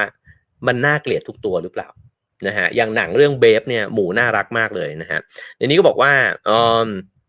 เวลาที่บอกว่าหมูสกปรกเนี่ยทำไมคุณคิดว่าหมูสกปรกคืออาจารย์เนี่ยจะถามแย้งเข้าไปนะฮะเพื่อให้ลูกศิษย์เนี่ยคิดนะครับว่าตกลงแล้วเนี่ยอะไรที่มันเชฟความคิดเนี่ยของเราขึ้นมาหมาเนี่ยสกปรกบ้างหรือเปล่านะครับต่างๆนานาเหล่านี้นะฮะก็จะเป็นข้อถกเถียงกันแล้วก็จะไปสู่จุดที่มันพีคก็คือว่าเขาบอกว่าเรากินหมูได้นี่เพราะหมูมันไม่มีความรู้สึกอาจารย์ก็บอกว่าจริงเหรอคุณคิดว่าหมูมันไม่มีความรู้สึกจริงๆเหรอนะฮะแล้วก็มาถึงคำถามเด็ดก็คือว่าแล้วทำไมคุณเลือกกินหมูคุณไม่กินหมานะฮะอีกคำถามหนึ่งที่อาจารย์ถามปิดท้ายคือว่าคุณเคยเจอหมูไหมคุณเคยได้ไปลูบมันเนี่ยลูบหัวมันเนี่ยเหมือนที่คุณลูบหัวหมาที่เลี้ยงอยู่เนี่ยหรือเปล่านะครับคุณจะรู้สึกอย่างไรถ้าคุณคิดว่าหมูเนี่ยเป็นปัจเจกบุคคลที่เฉลียวฉลาดอ่อนไหวที่อาจจะไม่มีเหงื่อไม่ขี้เกียจไม่ตะกละนะฮะคุณจะรู้สึกอย่างไรถ้าได้รู้จักมันจากประสบการณ์ตรงเหมือนที่รู้จักกับหมาที่คุณเลี้ยงเนี่ยคุณจะรู้สึกแปลกที่กินมันและนักศึกษาตอบว่าฉันอาจจะรู้สึกแปลกที่กินมันแล้วก็ฉันอาจจะรู้สึกผิดก็ได้นะครับคราวนี้ก็บอกว่าลองใช้เวลาคิดถึงประโยคนี้นะฮะแล้วก็คิดอย่างจริงจังว่าเราเนี่ยส่งสัตว์ชนิดหนึ่งเนี่ยไปยังโรงเชือดแล้วก็ให้ความรักเมตตากับสัตว์อีกชนิดหนึ่งเนี่ยอย่างที่ไม่มีเหตุผลเลยนะฮะว่าตกลงแล้วคุณแยกเนี่ยไอ้สิ่งเหล่านี้ด้วยอะไรนอกจากตัวหนึ่งเนี่ยเป็นตัวที่คุณเลี้ยง กับอีกตัวหนึ่งเป็นตัวที่คุณไม่เคยเจอเท่านั้นเองนะฮะเขาบอกว่าทางเลือกของเราในฐานะผู้บริโภคเนี่ยมันเกี่ยวโยงกับอุตสาหกรรมการผลิตเนื้อสัตว์ใช่ไหมครับในนี้ก็อ้างถึงตัวเลขของสหรัฐอเมริกานะฮะเพียงแค่ประเทศเดียวเนี่ยมีสัตว์11,000 ล้านตัวนะฮะที่ถูกฆ่าตายเนี่ยมาเป็นอาหารเนี่ยนะครับในแต่ละปีซึ่งเขาก็บอกว่าคำถามที่น่าถามต่อไปคือเอ๊ะทำไมมันไม่มีใครเลยเหรอว่าเรากินสัตว์กันเยอะขนาดนี้เนี่ยแล้วสัตว์มันตายไม่มีใครสงสารสัตว์เหล่านั้นบ้างเลยเหรอนะฮะในนี้ให้คำตอบว่าสาเหตุที่คนในสังคมเนี่ยไม่เคยหยุดคิดหรือตระหนักถึงสิ่งที่ตัวเองทำนะฮะ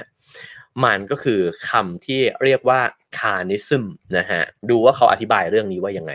เขาบอกว่าเราเนี่ยมีคำนิยามคนที่ไม่กินสัตว์หรือว่าหลีกเลี่ยงการที่จะกินผลิตภัณฑ์จากสัตว์เนี่ยนะฮะเช่นคนกินมังสวิรัติหรือว่าเป็นพวกวีแกนนะฮะซึ่งเขาบอกว่ามันน่าสนใจอะว่าทำไมคำเหล่านี้มันถึงมีมานิยามคนที่ไม่กินสัตว์อะทั้งที่จริงเนี่ยมันควรจะมีคำเรียกพวกที่กินสัตว์ด้วย ผมว่าอันนี้ก็เขกกะโหลกผมมากเหมือนกันนะฮะเพราะว่ามันเท่ากับว่าคนกินสัตว์อะเป็นปกตินี่หว่าแต่ถ้าคุณเริ่มไม่เหมือนคนทั่วไปอะนะฮะคุณเริ่มพิเศษขึ้นมาเนี่ยจะต้องมีชื่อเรียกอะคุณกินมังเหรอคุณเป็นวีแกนเหรอนะฮะเขาก็เลยบอกว่าเฮ้ยในความคิดเขาเนี่ยมันเท่ากับว่าการกินสัตว์เนี่ยมันถูกจริยธรรมเหรอแล้วก็ถ้าคนที่คิดแตกต่างไปเนี่ยก็ถึงจะมีชื่อเรียกขึ้นมานะฮะฉะนั้นเนี่ยเขาบอกว่าในโลกอุตสาหกรรมส่วนใหญ่เนี่ยเรากินสัตว์ไม่ใช่เพราะว่าเราต้องกินนะฮะแต่เราเนี่ยเลือกที่จะกินเพราะเราอยู่ในยุคสมัยที่จริงๆแล้วเนี่ยเราสามารถมีทางเลือกทางอาหารเนี่ยที่ไม่ต้องกินสัตว์เยอะขนาดนี้ก็ได้หรือกระทั่งว่าเราไม่กินสัตว์อาจจะยังทำได้ด้วยซ้ำนะฮะถ้ามันมีการคิดเกี่ยวกับเรื่องนี้เนี่ยอย่างจริงจังนะฮะก็บอกว่าแต่มันเป็นเพราะว่าเราเนี่ยกินสัตว์มาตลอดนะฮะแล้วเราก็ชอบรสชาติที่เรากินก็เหมือนกับติดรสมันไปแล้วนะฮะฉะนั้นเนี่ยเขาบอกว่าเราไม่ได้มองว่าการกินเนื้อสัตว์เนี่ยมันเป็นเหมือนการกินวีแกนน่ะคือมันเป็นทางเลือกที่มนุษย์เนี่ยสามารถเลือกได้ว่าการกินเนื้อสัตว์ก็เป็นทางเลือกหนึ่งไม่ใช่เรามองว่ามันเป็นเรื่องปกตินะฮะฉะนั้นเนี่ยเขาบอกว่าคานิซึมเนี่ยก็คือระบบความเชื่อนะฮะที่ทำให้เราเนี่ยกินสัตว์บางประเภทแล้วก็ไม่กินบางประเภทเขาบอกว่ามันควรจะมีชื่อเรียกฮะมันควรจะมีชื่อเรียกคนที่กินสัตว์ก็คือเหล่าคานิซึมทั้งหลายนะฮะผมก็เป็นหนึ่งในนั้นคราวนี้เขาบอกว่าในปัจจุบันเนี่ยคนกินสัตว์ไม่ใช่เพราะจำเป็นต้องกินนะฮะแต่ว่าเรามักจะกินเพราะความเชื่อของเราอันนี้น่าสนใจว่าเราเชื่อว่าสัตว์เนี่ยมันทำให้เราแข็งแรงมีสุขภาพดีนะฮะโปรตีนจากสัตว์มันสำคัญนะครับมันก็เลยไม่มีคำถามต่อไปนะฮะว่าแล้วจริงๆเราสามารถมีทางเลือกอื่นเนี่ยในการที่จะได้โปรตีนที่มันพอเพียงต่อร่างกายเนี่ยหรือเปล่านะครับอะไรที่ทำให้เป็นแบบนั้นก็กลับไปสู่คำเมื่อกี้นะฮะที่บอกว่ามันถูกทำให้มืดบอดอ่ะมันมีอะไรหลายอย่างมากที่เราเนี่ยไม่ถูกอนุญาตให้เห็นแล้วก็เมื่อไม่อนุญาตให้เห็นก็เท่ากับไม่อนุญาตให้คิดด้วยนะครับเขาบอกว่าคนส่วนใหญ่เนี่ยคนในกระแสหลักถูกเรียกว่าคนปกตินะฮะเขาบอกว่าเรามีแนวโน้มว่าจะมองว่าการดำเนินชีวิตในกระแสหลักเนี่ยเป็นภาพสะท้อนของค่านิยมสากลที่ผมบอกว่ามันคิดต่อไปได้อีกเยอะมันแปลว่ามันไม่ใช่เฉพาะเรื่องการกินเนื้อสัตว์เท่านั้นนะฮะแต่ผมว่าไอ้ค่านิยมกระแสหลักในสังคมเนี่ยมันเยอะมากเลยที่เราก็ยอมรับมันว่ามันก็ต้องเป็นแบบนี้สินะฮะเราก็ต้องใช้รถยนต์สิอะไรแบบเนี้ยมันก็จะทำให้บล็อกความคิดเราว่าเราไม่สามารถที่จะจินตนาการถึงประเทศหรือเมืองเนี่ยที่มันมีระบบขนส่งสาธารณะที่มันมีประสิทธิภาพมากกว่านี้นะครับด้วยค่าใช้จ่ายที่มันถูกกว่านี้อะไรแบบนี้นะฮะคือบางอย่างเนี่ยที่มันพอเรา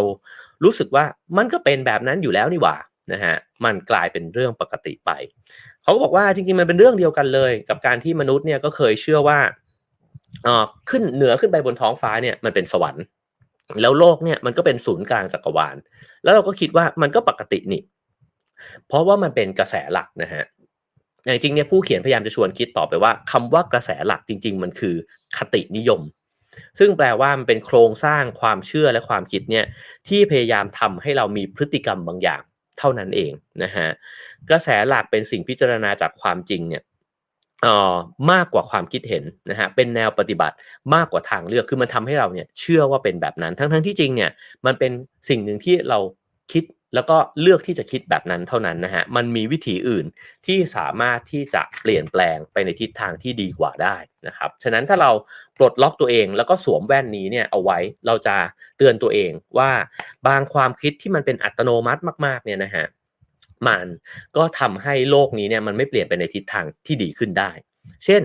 เขาบอกว่าเราเนี่ยก็ล้วนแล้วแต่อยู่ในสังคมที่ชายเป็นใหญ่มีระบบแบบปิดตาธิปไตยเนี่ยด้วยกันทั้งนั้นนะฮะฉะนั้น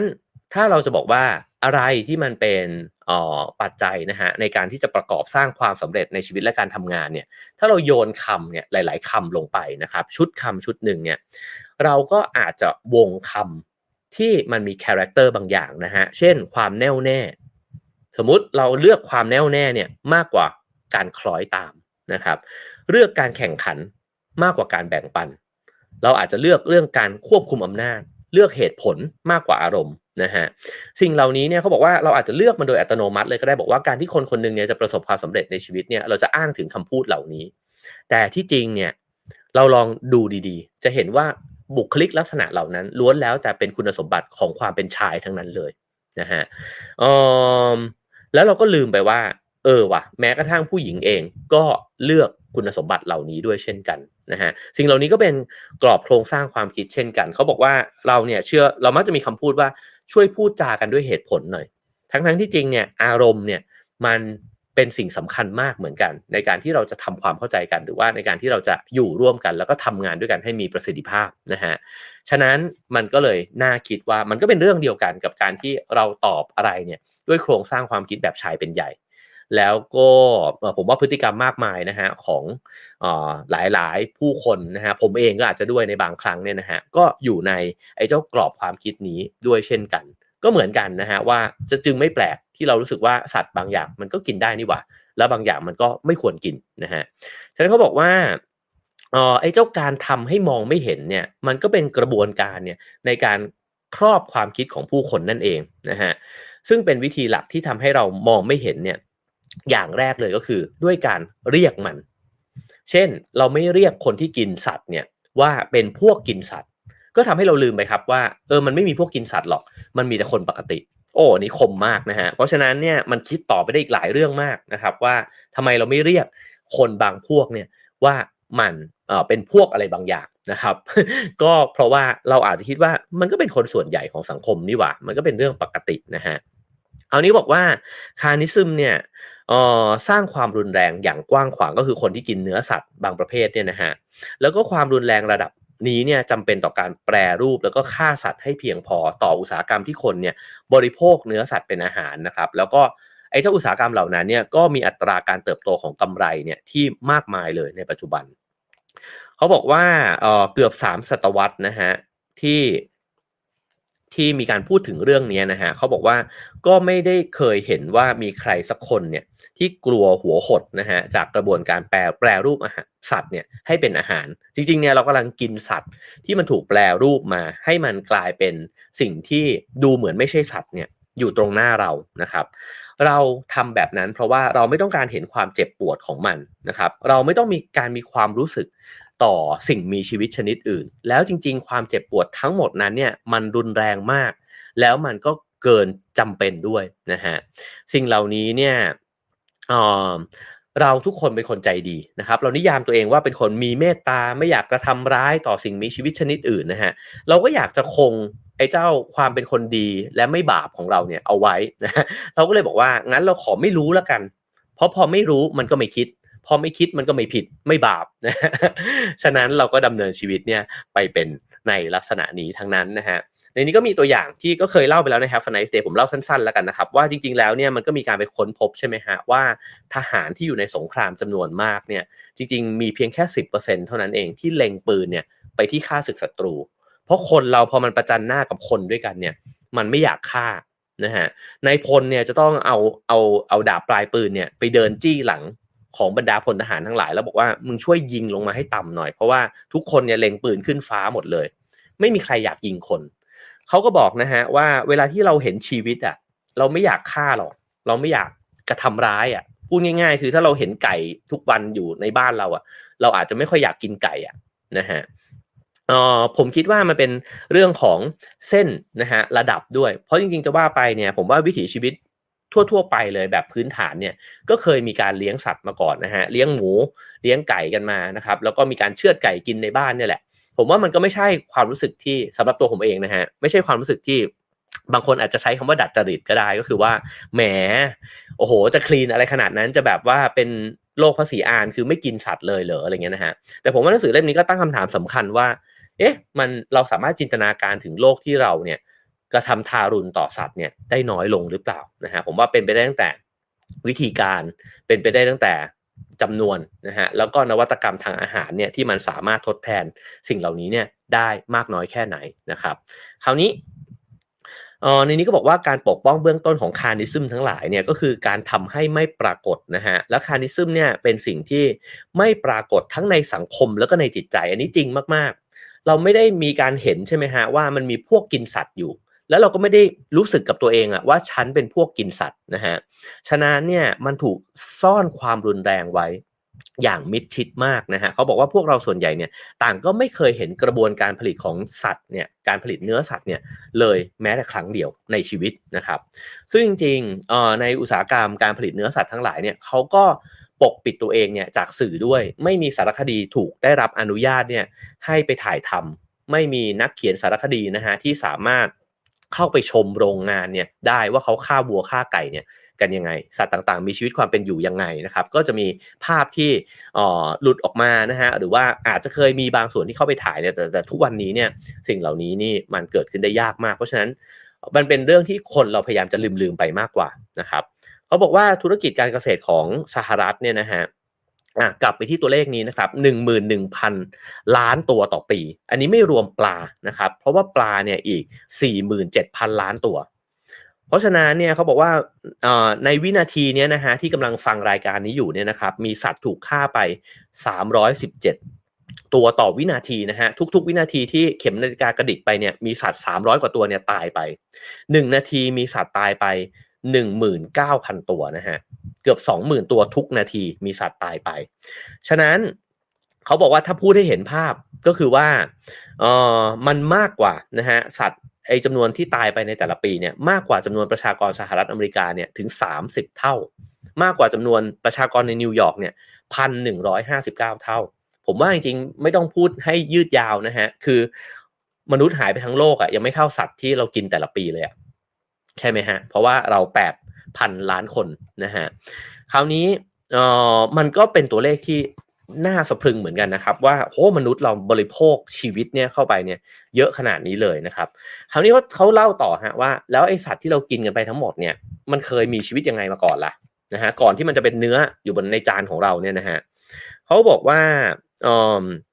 สัตว์จำนวนมากที่เรากินไม่ได้เป็นวัวแสนสุขหรือแม่ไก่ผู้ร่าเริงที่วิ่งอยู่ตามทุ่งนะฮะหญ้าเขียวขจีแบบนั้นมันโดนกักขังอย่างเข้มงวดนะครับอาจเจ็บป่วยจากโรคทนมีชีวิตนะฮะอยู่ในอากาศร้อนมากเกินไปหนาวเกินไป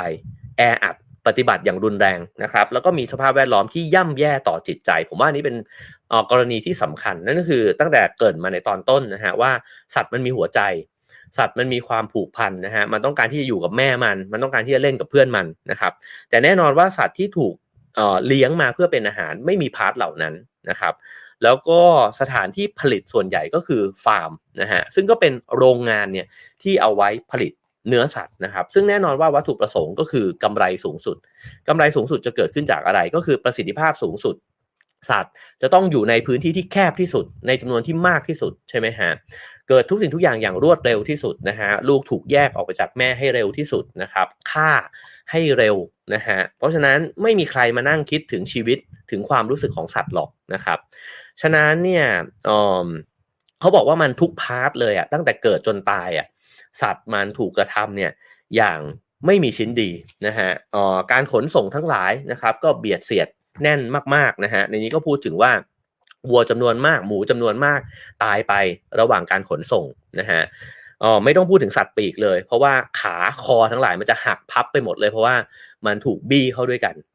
นะฮะฉะนั้นเนี่ยเขาบอกว่าเราไม่มีโอกาสได้เห็นสิ่งเหล่านี้นะฮะสถานประกอบการทั้งหลายจะไปอยู่ในจุดที่ไม่มีใครเห็นสิ่งต่างๆนานาจะปิดซ่อนไว้นะฮะแล้วก็ทึมทึบ นะครับไม่มีทางหรอกที่โรงงานเหล่านี้นี่จะเป็นกระจกนะฮะ อันนี้ก็เป็นคำเสียดสีนะครับเขาบอกว่าคราวนี้ลองมาดูกันผมจะพยายามลองเล่าอย่างรวดเร็วนะฮะลองเริ่มจากหมูก่อนเขาบอกว่าหมูเนี่ยจริงๆเป็นสัตว์ที่ฉลาดแล้วก็ไวต่อความรู้สึกนะฮะลูกหมู3 สัปดาห์เนี่ยรู้จักชื่อตัวเองนะฮะเวลามีคนเรียกเนี่ยมันหันไม่ต่างจากหมาเลยหมูเนี่ยเคยถูกทดลองไปใช้เอาจมูกเนี่ยไปควบคุมจอยสติ๊กในการเล่นเกมคอมพิวเตอร์นะฮะมันเนี่ยสามารถเล่นเกมนั้นเนี่ยได้เป็นอย่างดีหมูไม่ได้โง่ครับเพราะฉะนั้นการที่บอกว่าหมูโง่นี่เป็นมายาคติที่ผิดนะฮะมันเป็นสัตว์ที่น่ารักชอบเข้าสังคมแล้วก็ชอบอยู่ร่วมกับมนุษย์ด้วยนะฮะผู้เขียนเองเนี่ยบอกว่าเขาเคยไปคลุกคลีกับหมูแล้วก็พบว่าหมูเนี่ยชอบให้เกาพุงให้แล้วก็ชอบให้เกาที่ใบหูอันนี้เหมือนแมวเลยนะครับตามธรรมชาติแล้วเนี่ยหมูจะเดินประมาณ48 กิโลเมตรนะฮะต่อวันก็คือ30 ไมล์ต่อวันมันใช้ชีวิตกับการเดินเนี่ยเยอะเลยนะฮะมันสามารถแยกแยะหมูด้วยกันเนี่ยถึง30 ตัวด้วยกันนะฮะแต่เขาบอกว่าทุกวันนี้เนี่ยหมูส่วนใหญ่80 ล้านตัวฮะอยู่ในสถานที่กักกันอันเข้มงวดไม่เคยได้ออกไปสัมผัสโลกภายนอกจนกระทั่งไปถึงโรงเชือดนะครับหลังจากหมูเกิดได้ไม่นานมันจะถูกตัดหางนะฮะแล้วก็ตอนทิ้งเพราะว่าไม่งั้นเนี่ยเวลาเอาหมูไปอยู่ด้วยกันแล้วมันเครียดมันจะกัดหางกันเองนะฮะเพราะฉะนั้นเนี่ยอุตสาหกรรมสัตว์ทั้งหลายมันจะมีการตัดส่วนต่างๆตัดเขาวัวเพราะกลัววัวเครียดแล้วขวิดกันตัดปากไก่นะฮะไม่ให้ไก่จิกกันนะครับสิ่งเหล่านี้เนี่ยก็เริ่มต้นตั้งแต่ตอนที่มันเป็นเด็กๆเลยนะครับเพราะฉะนั้นเขาก็บอกว่าถ้าเราไปดูความเครียดในหมูเนี่ยมีความเครียดในลักษณะที่เป็น PTSD นะฮะก็คือเหมือนความเครียดของทหารผ่านศึกอะ post traumatic stress disorder เนี่ยนะฮะก็คือมีความเครียดตลอดเวลาเพราะอยู่ในสภาพแวดล้อมที่มันไม่เหมาะกับการดำเนินชีวิตนะฮะลูกหมูเกิดมาในกรงได้กินนมแม่แค่ 2-3 อาทิตย์เท่านั้นนะครับแล้วก็ต้องดูดนมเนี่ยผ่านซี่กรงไม่มีโอกาสได้เอาตัวเนี่ยเข้าไปแนบชิดแม่ของตัวเองนะฮะลูกหมูตายอย่างหลีกเลี่ยงไม่ได้เพราะจำนวนคนงานที่ดูแลหมูเนี่ยไม่เพียงพอก็คือมีลูกหมูจำนวนมากเนี่ยตายไปเพราะทุกวันนี้เนี่ยค่าเฉลี่ยก็คือใช้พนักงาน4 คนในการดูแลหมู 3,200 ตัวนะฮะก็มีอีกมากมายนะครับผมก็ขออนุญาตเล่าโดยกระชับเพื่อที่จะให้เห็นว่ามันมีสภาพแบบนี้นะฮะเกิดขึ้นแล้วเขาบอกว่าพอหมูเนี่ยต่อแถวกันเพื่อที่จะไปรอเชือดนั่นก็คือภาพที่น่าสงสารมากๆเพราะว่าหมูทุกตัวก็จะกรีดร้องนะฮะแยนกันระงมเลยเพราะรู้ว่ากำลังจะเข้าไปโดนเชือดคืออาจจะไม่รู้ว่าเชือดขนาดนั้นนะแต่ว่าสภาพแวดล้อมทั้งหลายเนี่ยมันได้ยินเสียงร้องของเพื่อนมันที่ร้องเพราะได้รับความเจ็บปวดนะครับแล้วก็บรรดาเครื่องมืออุปกรณ์ทั้งหลายเนี่ยมันก็ดังมากๆนะฮะหมูจำนวนมากไม่ยอมเดินไปเข้าสู่โรงเชือดนะครับเพราะฉะนั้นพนักงานทั้งหลายก็จะต้องใช้บางทีก็เป็นเครื่องช็อตนะฮะวัวนี่คือใช้เครื่องช็อตเพื่อที่ให้มันเดินไปข้างหน้านะครับหมูก็โบยตีมันเพื่อที่ให้มันเดินต่อไปบางทีลากบางทีเตะมันเคี่ยนนะครับเพื่อที่จะให้มันเดินไปสู่สถานที่เชือดนั่นเองนะครับเขาบอกว่าอันที่จริงคือพาร์ทที่หมูจะถูกเอาไปทำให้ตายเนี่ยก็บางครั้งก็คือต้องเชือดก่อนนะฮะใจจริงก็คือจะเชือดให้ตายแล้วค่อยไปจุ่มลงน้ำร้อนแต่ด้วยความด้อยประสิทธิภาพของแล้วก็ความเร่งนะฮะของการทำงานเนี่ยมันทำให้หมูจำนวนมากเลยไม่ตายก่อนที่จะถูกจุ่มลงไปในน้ำร้อนเพราะฉะนั้นก็จะโอดร้องนะฮะโอดครวญเนี่ยเป็นเสียงดังเลยว่าโดนจุ่มลงไปในน้ำร้อนตัวพนักงานเองก็เครียดนะครับผมว่าก็น่าเห็นใจทั้งสองฝ่ายเลยคือคนที่ต้องเชือดหมูอ่ะต้องเครียดแน่นอนนะฮะเพราะฉะนั้นเนี่ยเขาบอกว่าหลายครั้งเนี่ยคนที่เครียดแบบนี้ก็มาลงเอยกับหมูนะฮะด้วยการที่เอามีดกรีดจมูกหมูเอาเลือดทานะฮะเอาเกลือเนี่ยเอาเกลือทาแล้วก็เอาเกลือเนี่ยล้วงเข้าไปในก้นหมูก็คือเหมือนกับเครียดมากอ่ะแล้วต้องการระบายออกแล้วก็ไปแกล้งหมูแทนแบบนั้นนะฮะฉะนั้นเนี่ยนี่มันเป็นกระบวนการเนี่ยที่เรามองไม่เห็นแต่ว่าโอ้โหมันมีผลกระทบเนี่ยต่อทั้งสัตว์แล้วก็ทั้งคนนะฮะจำนวนมากเลยในนี้เล่าถึงไมเคิลพอลเลนนะฮะซึ่งก็เป็นคนที่ทำงานเกี่ยวกับเรื่องอาหารเนี่ยนะฮะแล้วก็โด่งดังเขาเคยไปตามติดชีวิตวัวตัวหนึ่งที่ไม่มีชื่อแน่นอนวัวไม่มีชื่ออยู่แล้วนะครับแต่ว่าเขาเรียกวัวตัวนี้ตามหมายเลขที่มันถูกประทับตราลงไปวัวแต่ละตัวมันจะถูกประทับตราตั้งแต่มันยังเด็กนะฮะมันชื่อว่า534ซึ่งเขาไปเจอมันเนี่ยตั้งแต่ตอนมันเป็นเด็กเลยนะครับแล้วก็เห็นว่าก็คือได้ลูบหัวเล่นกับมันนะฮะเห็นว่ามันมีอารมณ์มีความรู้สึกมีการชอบเข้าสังคมนะครับต่างๆนานาเหล่านี้เนี่ย แล้วก็ค่อยๆเห็นว่ามันเข้าไปอยู่ในอุตสาหกรรมของเนื้อวัวเนี่ยยังไงบ้างนะฮะเขาบอกว่าอุตสาหกรรมเนื้อวัวเนี่ยอาจจะต่างจากหมูนิดนึงคือวัวเด็กเนี่ยมีโอกาสได้อยู่กลางแจ้งประมาณ6เดือนนะครับเพราะว่าต้นทุนมันถูกกว่าครับกับการที่เอาวัวเด็กเนี่ยไว้กลางแจ้งนะฮะจากนั้นเนี่ยมันจะถูกประทับตราถูกจับตอนนะครับซึ่งวิธีการจับตอนเนี่ยก็ใช้วิธีที่เร็วแล้วก็ง่ายที่สุดประหยัดที่สุดนะฮะเอามีดกรีดไอ้เจ้าถุงอัณฑะออกมานะฮะดึงอัณฑะออกมาแล้วก็เอาเนื้อเยื่อเนี่ยดันกลับเข้าไปแล้วก็มัดไว้นะฮะเขาบอกว่าไม่นานนักเนี่ยอัณฑะกับถุงอัณฑะก็จะลอกออกนะครับแล้วก็แต่ว่าไอ้กระบวนการแบบนี้ที่ถูกทำแบบนี้เนี่ยโดยที่มันต้องรีบแล้วก็เยอะมากเนี่ยมันก็ก่อให้เกิดโรคในวัวนะฮะอาจจะก่อให้เกิดบาดทะยักต่างๆนานาเนี่ยกับลูกวัวที่มันยังเด็กอยู่เลยนะครับแล้วก็ในช่วงเวลาที่หย่านมเนี่ยก็เป็นช่วงเวลาที่เศร้านะฮะเพราะว่าอย่างที่บอกไปว่าสิ่งมีชีวิตที่เป็นสัตว์เลี้ยงลูกด้วยนมเนี่ยมันผูกพันกับแม่นะฮะฉะนั้นเนี่ยลูกวัวจะต้องถูกหย่านมอย่างรวดเร็วมันก็จะโอดครวญนะฮะโหยหวนหลายวันเลยเครียดแล้วก็เจ็บป่วยการหย่านมเนี่ยเขาบอกว่าเป็นช่วงเวลาที่ทำให้ลูกวัวเนี่ยมีความเครียดมากที่สุดนะฮะจากนั้นก็จะถูกนำไปปรับสภาพวัวนะฮะก็นำไปถูกให้ชินกับการถูกกุมขังนะครับแล้วก็กินน้ำจากในรางนะฮะกินอาหารที่ไม่ได้มาจากธรรมชาติแล้วก็กินข้าวโพดนะฮะที่ใส่ยาเข้าไปเนี่ยในปริมาณเยอะเลยนะฮะกินอาหารเสริมโปรตีนเข้าไปไขมันเพื่อขุนมันให้มันเนี่ยจากน้ำหนัก80ปอนด์นะฮะไปเป็น 1,200 ปอนด์ในเวลา11เดือนเท่านั้นคือแน่นอนอุตสาหกรรมสัตว์เนี่ยทำทุกอย่างด้วยความเร็วนะฮะความต้องการของเขาก็คือทำให้สัตว์เนี่ยมันมีน้ำหนักมากที่สุดแล้วก็พอเนื้อมันเยอะก็ขายได้ในราคาที่แพงนะฮะสิ่งเหล่านี้ก็มีมายาคติบางอย่างด้วยเช่นกันเขาบอกว่าก็จะเห็นว่ามนุษย์เราเนี่ยพยายามที่จะเหมือนกับที่บอกว่าทุกอย่างเนี่ยมันนุ่มลงเมื่อเราใส่แบ็กกราวด์เป็นสีพาสเทลเนี่ยนะฮะเขาบอกการเลือกใช้คำศัพท์เกี่ยวกับอุตสาหกรรมสัตว์ทั้งหลายเหล่านี้เช่นการปรับสภาพโคเนี่ยนะฮะจริงๆแล้วมันคือการที่คุณเนี่ยพรากลูกเนี่ยจากแม่เขาแล้วก็เอาเขาเนี่ยไปอยู่ในสภาพแวดล้อมที่มันไม่เหมาะสมกับการใช้ชีวิตของสัตว์เลยเนี่ยนะฮะแต่มันก็ถูกเคลือบทาเนี่ยด้วยสิ่งเหล่านี้นะครับว่ามันก็จะถูกเรียกด้วยคำที่มันดูซอฟต์ๆนะฮะมันดูไม่ได้เจ็บปวดอะไรนะฮะคราวนี้ก็บอกว่าไมเคิลพอลแลนด์เนี่ยก็ไม่ได้รับก็คือดูติดตามวัวตัวนี้ไปเรื่อยๆเลยนะฮะจนกระทั่งมันค่อยๆเป็นหนุ่มขึ้นนะฮะแล้วก็ไปจนถึงตอนที่มันจะต้องถูกฆ่านะครับซึ่งเขาบอกว่าเขาไม่ได้อนุญาตเนี่ยให้เข้าไปดูกระบวนการนั้นนะฮะแต่ว่าก็มีคนงานในนั้นเนี่ยเล่าให้ฟังว่าวัวก็จะถูกกระทุ้งนะฮะด้วยไฟแรงสูงเลยเพราะว่าวัวมันใหญ่นะฮะมันต้องช็อตด้วยไฟที่แรงมากกว่า110โวลต์นะฮะแล้วก็ค่อยๆเดินไปจากนั้นก็ไปสู่สายพานการผลิตนะฮะวัวจะถูกทำให้สลบล่ามโซ่แล้วก็ชำแหละออกถลกหนังนะครับเราก็จะเห็นว่าวัวถูกค่อยแขวนไว้นะฮะบางทีก็จุ่มลงในน้ำต้มเนี่ยด้วยเช่นกันนะครับเพราะฉะนั้นเขาบอกว่าสิ่งที่พอลแลนด์เห็นเนี่ยไม่ได้เห็นไอ้เจ้าวัว534เนี่ยที่เขาผูกพันเนี่ยอีกต่อไปนะฮะแต่ทันสุดท้ายที่เขาได้เห็นก็คือไอ้เจ้า534มาอยู่ในกล่องเรียบร้อยแล้วนะครับก็แพ็คมาเป็นอย่างดีถูกหั่นมาเป็นชิ้นแล้วเรียบร้อยเตรียมที่จะวางไปอยู่ในซุปเปอร์มาร์เก็ตนะฮะในนี้ก็จะมีการพูดถึงไก่อีกนะฮะซึ่งเขาก็อย่างที่เมื่อกี้บอกนะฮะว่าไก่มันก็ถูกตัดปากนะครับเพราะว่าไม่ให้มันจิกกันนะฮะแล้วก็การขนส่งไก่เนี่ยก็จะถูกโยนนะครับถูกบี้อัดต่างๆนานาเนี่ยมากมายเพราะฉะนั้นเนี่ยเขาบอกว่าไก่นี่คือสภาพคงจะย่ำแย่มากนะฮะมีการพูดเนี่ยจากคนงานในโรงงานเนี่ยบอกว่า